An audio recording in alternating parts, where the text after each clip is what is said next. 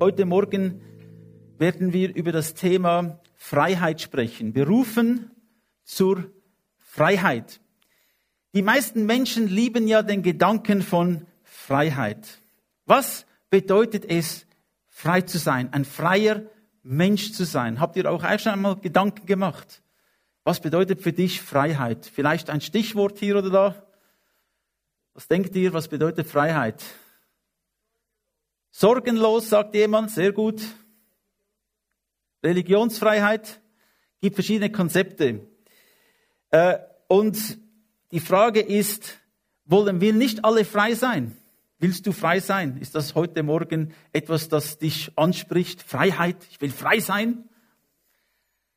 Nun, das Problem mit Freiheit ist, dass man es zuerst ein bisschen definieren muss, was das überhaupt bedeutet, frei zu sein. Es gibt 3 wichtige menschliche Konzepte von Freiheit. Wir haben das schon gehört. Das eine Konzept von Freiheit ist politische Freiheit oder man spricht auch von politischen Rechten, die man hat. Sie werden festgelegt in den Geneva Conventions und so weiter. Da geht es zum Beispiel um Glaubensfreiheit. Ich darf glauben, was ich glauben will. Es geht um Meinungsfreiheit. Ich darf mich frei äußern, meine Gedanken äußern, ohne Angst zu haben, dass ich aufgrund meiner Äußerungen verfolgt werde. Da gehört Versammlungsfreiheit dazu. Wir dürfen uns treffen als eine Gemeinde und wir müssen keine Angst haben, dass da irgendwelche Polizisten hereinstürmen und uns verhaften. Versammlungsfreiheit. Da geht es auch um Bewegungsfreiheit. Ich darf wohnen, wo ich will. Ich muss nicht an dem Ort bleiben. Ich kann jederzeit an einen anderen Ort hingehen. Und Privatsphäre, ein Recht zu Privatsphäre. Nun, in allen diesen Dingen natürlich, die sind alle relativ. Was heißt das genau? Was heißt Glaubensfreiheit? Was heißt Meinungsfreiheit? Zum Beispiel die Meinungsfreiheit muss abgewogen werden gegenüber anderen Rechten, die es gibt. Also ich habe nicht das Recht, rassistische Äußerungen zu machen, denn das würde das Recht eines anderen verletzen und somit ist die Meinungsfreiheit eingeschränkt. Ich kann also nicht sagen, was ich will, aber ich kann vieles sagen. Aber gibt da keine klare Definition. Was heißt das eigentlich, Meinungsfreiheit?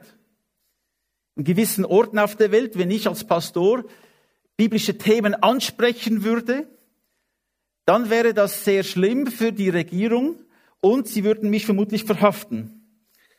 Nun, ich habe also nicht Meinungsfreiheit, nur zu einem gewissen Grade. Oder auch Versammlungsfreiheit. Vielleicht will ich mich versammeln mit einer Gruppe im Garten eines anderen. Das geht nicht, denn der Garten gehört nicht mir. Er hat ein gewisses Recht. Ich kann mich also nicht einfach versammeln, wo ich will. Auch da gibt es wieder Limitationen. Es ist also, wie ihr seht, schwierig, das genau zu definieren, was das überhaupt bedeutet, diese Freiheiten. Oder eine andere Form von Freiheit ist finanzielle Freiheit.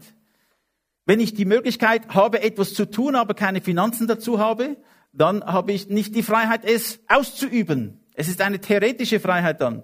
Also Menschen streben finanzielle Freiheit an. Sie wollen in der Lage sein, Dinge kaufen zu können, zu kaufen und zu verkaufen. Es gibt ihnen eine gewisse Freiheit. Aber auch das ist wieder beschränkt, denn es ist beschränkt bei meinen Finanzen. Irgendwo sind die Limiten gesetzt. Und dann gibt es ein drittes Konzept von menschlicher Freiheit und das ist moralische Freiheit. Und da gibt es sehr viele Debatten darüber. Was heißt das, moralische Freiheit? Grundsätzlich moralische Freiheit sagt, ich entscheide selbst, was für mich moralisch ist. Ich entscheide meine eigene Moral. Das wird ganz fest ausgeübt und gepusht und in den Vordergrund gebracht, diese moralische Freiheit. Man will nicht, dass jemand sagt, es gibt einen absoluten Standard von richtig und falsch. Das lehnt man ab. Moralische Freiheit, zum Beispiel, wenn es zur Abtreibung kommt, ich bestimme, ob ich ein Kind abtreiben will, umbringen will. Oder Sexualität, ich bestimme meine eigene Sexualität. Ich bestimme, selbst ob ich ein Mann oder eine Frau bin, der biologische Fakt von Mann und Frau in der heutigen Gesellschaft wird nicht mehr ernst genommen. Ich kann sagen, ich bin ein Mann oder Frau, was auch immer, was ich will. Es ist nur ein Konzept im Kopf. Also es ist, was die Menschen sagen. Sie wollen also eine moralische Freiheit, obwohl gibt es die gar nicht in dem Sinne, wie die Welt es will. Denn was ich als richtig anschaue, schaut vielleicht jemand anders als wieder falsch an. Nun, diese Freiheiten sind alle, wie gesagt, eingeschränkt. Die absolute Freiheit gibt es in diesem Sinn gar nicht. Also die Freiheiten, die die Menschen anstreben, werden nie in einer absoluten Weise uns gegeben sein. Es gibt sie nicht. Es gibt immer unterschiedliche Graden von Freiheit in dem menschlichen Konzept. Aber die Frage heute Morgen ist, was sagt die Bibel zum Thema Freiheit? Was sagt denn die Bibel dazu? Denn ich denke, als Christen ist es für uns wichtig, dass wir verstehen, was sagt Gott über dieses Thema. Nun, die erste Feststellung in der Bibel ist sehr ernüchternd. Und sie bringt uns wieder ein bisschen auf den Boden der Realität. Die Bibel sagt nämlich im Römer 3,23, denn alle haben gesündigt und die Herrlichkeit Gottes verloren. Alle haben gesündigt, alle, ohne Ausnahme. Und dann im Johannes 8,34 lesen wir, ich versichere euch nachdrücklich, erwiderte Jesus, jeder, der sündigt, ist Sklave der Sünde. Jetzt haben wir einmal den Zustand der Menschheit schön vor uns. Das Konzept von menschlicher Freiheit ist zwar schön, wenn man in einem westlichen Land leben darf, aber es beschreibt nicht wirklich Freiheit. Das Problem der Menschen ist, dass wir alle sündig sind. Und als sündige Menschen sind wir Sklaven der Sünde. Wir sind gebunden, wir gehören der Sünde. Wir können gar nicht anders als sündigen. So ist der Mensch geboren, so kommt der Mensch in die Welt. Und keine eigene Anstrengung wird dies jemals ändern können. Ich kann meine Natur nicht selbst verändern. Geht nicht. Ein Fisch kann nicht einfach zu einem Vogel werden. Ein Fisch bleibt ein Fisch, auch wenn er sich noch so anstrengt, aus dem Wasser zu springen und zu flattern irgendwie. Er fällt wieder zurück in das Wasser. Er bleibt, was er ist. Und der Mensch ist ein Sünder und er kann sich selbst nicht verändern. Das ist eine Tatsache. Und die Bibel sagt, dass der Mensch, der sündigt, ein Sklave der Sünde ist. Und was bedeutet das Wort Sklave? Das ist das Eigentum eines anderen. Wir sprechen von Sklaverei vor allem in Bezug oder nur in Bezug auf Menschen. Wir reden nicht von Sklaverei in Bezug auf Maschinen zum Beispiel. Mein Computer tut genau, was ich ihm sage. Er ist eigentlich mein Sklave. Aber wir sprechen nicht von einem Sklave, wenn es zum Computer geht, denn er hat ja gar keine eigene Meinung. Obwohl man das ändern will mit Artificial Intelligence, aber zu dem wird es nicht kommen. Oder auch Tiere. Wenn man von Tieren spricht, spricht man nicht von Sklaven. Also wenn ein Bauer 30 Kühe im Stall hat, die müssen Gras fressen und Milch liefern, ob sie wollen oder nicht. Es ist eigentlich seine Sklaven. Aber wenn man von Tieren spricht, spricht man nicht von Sklaverei. Das verstehen wir. Denn ein Tier hat nicht ein moralisches Verständnis für wer das Tier ist und was Freiheit überhaupt bedeutet. Ein Tier hat das nicht, kein Verständnis von dem. Aber der Mensch schon. Das unterscheidet den Mensch ganz grundsätzlich von allen Tieren, dass der Mensch ein moralisches Verständnis hat, versteht, dass er selbst existiert und Entscheidungen treffen kann. Nun, Sünde zwingt den Mensch in die Sklaverei. Und Sünde und diese Art von Sklaverei führt immer zum Tod und Trennung von Gott. Das ist, was die Bibel grundsätzlich einmal sagt über den Menschen. Aber das Schöne ist, es bleibt nicht bei dem. Wichtig ist, wenn man ein Problem lösen will, man muss zuerst einmal den klaren Zustand erkennen des Problems. Man muss das Problem erkennen. Man muss es definieren können. Man muss verstehen, was ist überhaupt das Problem. Wenn jemand sagt, ich habe ein Problem, und ich frage, ja, was ist es denn? Und die Person sagt, ich weiß es nicht, keine Ahnung, ich habe einfach ein Problem. Ich habe viele Probleme. Kann ich dieser Person wirklich nicht helfen? Ich muss verstehen, was die Ursache, was das Problem überhaupt ist. Also die Bibel ist ganz konsequent und geradlinig und offenbart das Grundproblem jedes Menschen, unabhängig von dem, wie viel mal er in die Kirche geht oder in die Moschee oder weiß ich wo irgendwo hin. Der Mensch ist ein Sünder und kann sich selbst nicht verändern. Er kann nicht aus dieser Sklaverei der Sünde herauskommen. Deshalb hat Gott gesagt, ich will den Menschen Freiheit bringen. Weil er gesehen hat, dass der Mensch sich selbst niemals retten kann, hat er gesagt, ich will euch Freiheit bringen. Denn Gott hat seinen Sohn gesandt und wir lesen im Johannes 8,36, wenn euch also der Sohn frei macht, seid ihr wirklich frei. Freiheit kommt also nur durch den Sohn. Wer ist der Sohn? Jesus, der Christus, der Gesalbte, der Gesandte Gottes. Jesus. Er ist der Einzige, der mir in dieser Beziehung absolute Freiheit bringen kann. Absolute Freiheit, das ist wichtig. Er bringt nicht Teilfreiheit, er bringt in diesem Bereich absolute Freiheit. Denn was Jesus gemacht hat, durch seinen Tod am Kreuz, hat er nicht für die Hälfte meiner Schuld bezahlt, nicht für 3/4 meiner Schuld bezahlt, nicht für 99,99% für meine Schuld bezahlt. Was Jesus am Kreuz gemacht hat, ist was? Er hat 100% für meine Schuld bezahlt. Und das ist absolut. 100% ist absolut. Wenn es also um die Freiheit kommt, die wir erleben können, die absolute Freiheit, die finden wir nur an einem einzigen Ort in diesem Universum. Und das ist in und durch Jesus Christus allein. Denn er ist allein in der Lage, meine Schuld zu vergeben, die ich schon begangen habe in der Vergangenheit, aber auch die ich noch begehen werde. Jesus hat die Schuld bezahlt für alle meine Sünden. Und das ist absolut. Halleluja. Ja, Gott liebt mich so sehr, dass er mich nicht in dem Zustand gelassen hat, der für mich unmöglich war. Ein Zustand, den ich nicht ändern konnte.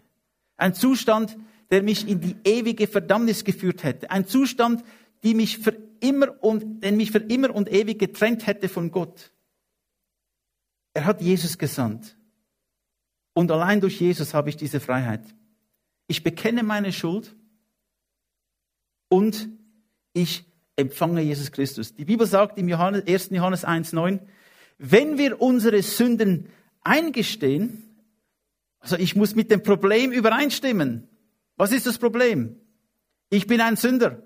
Ich kann mich selbst nicht retten. Ich habe die Fähigkeit nicht, mich selbst zu retten. Wenn ich also meine Sünden eingestehe, wenn ich das Problem akzeptiere als Wahrheit und sage, ja, das ist so, ich gestehe meine Sünden ein. Wenn wir unsere Sünden eingestehen, zeigt Gott, wie treu und gerecht er ist.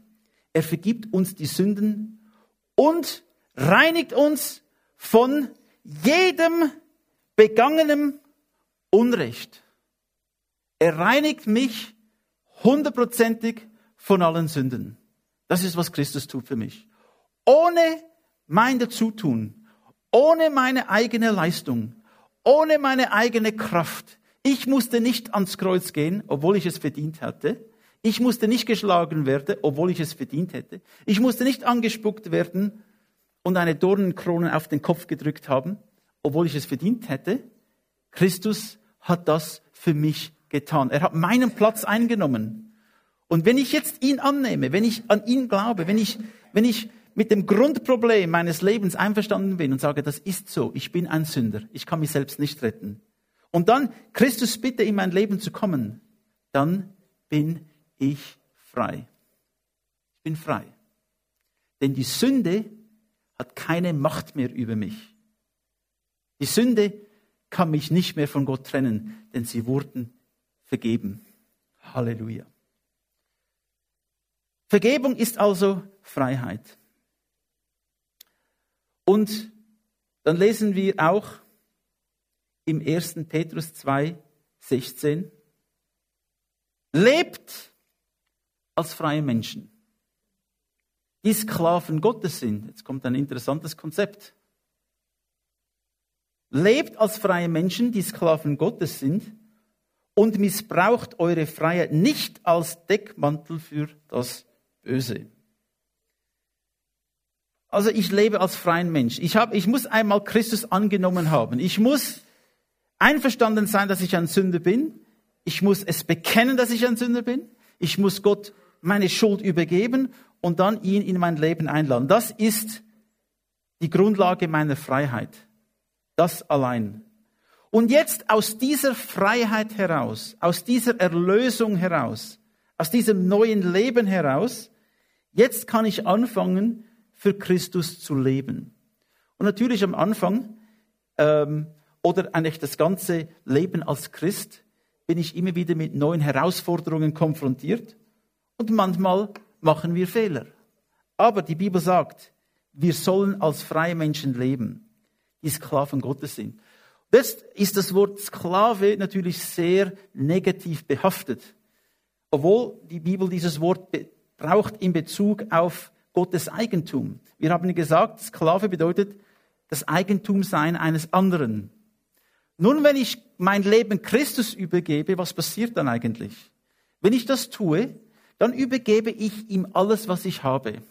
Mein Leben, mein Leib, mein Herz, alles, mein Besitztum, alles, was ich habe. Meine Familie, alles, was ich habe, übergebe ich Jesus Christus. Es gehört jetzt also ihm. Er zwingt mich nicht dazu. Er sagt nicht, du bist jetzt mein Sklave, du gehörst mir und ich mache mit dir, was ich will. Gott lädt mich ein. Es ist eine freiwillige Entscheidung, die ich treffe, dass ich ihm mein Leben übergebe und alles, was ich habe. Im Gegenzug schenkt mir der Herr Vergebung und das ewige Leben mit ihm. Die Reichtümer, die wir empfangen, die geistlichen Reichtümer wie Frieden, Freude, Liebe, Gemeinschaft, Hoffnung, alle diese Dinge gibt der Herr mir. Sie gehören jetzt mir. Das Königreich Gottes gehört mir. Aber mein Leben, mein irdisches Leben, gehört dem Herrn. Es hat also einen Tausch stattgefunden. Und ich denke, das ist ein sehr guter Tausch. Was ich zu offerieren hatte, war nichts. Dreck, Sünde. Was Gott zu offerieren hat, ist das ewige Leben. Ein Leben in Frieden, ein Leben in der Freude, ein Leben in seiner Gegenwart. Halleluja. Ich will, wie der Paulus sagt, ein Sklave Gottes sein. Ich will ein Diener Gottes sein. Ich will ihm ganz und gar gehören. Und wer bestimmt über sein Besitztum? Der Herr. Der Herr bestimmt über mein Leben, über meinen Besitztum. Er ist nicht mehr meiner, er gehört ihm. Ich übergebe mein Leben freiwillig an Jesus Christus, an den Herrn. Ich gehöre jetzt ihm. Ich werde jetzt von ihm geführt. Aber wisst ihr was?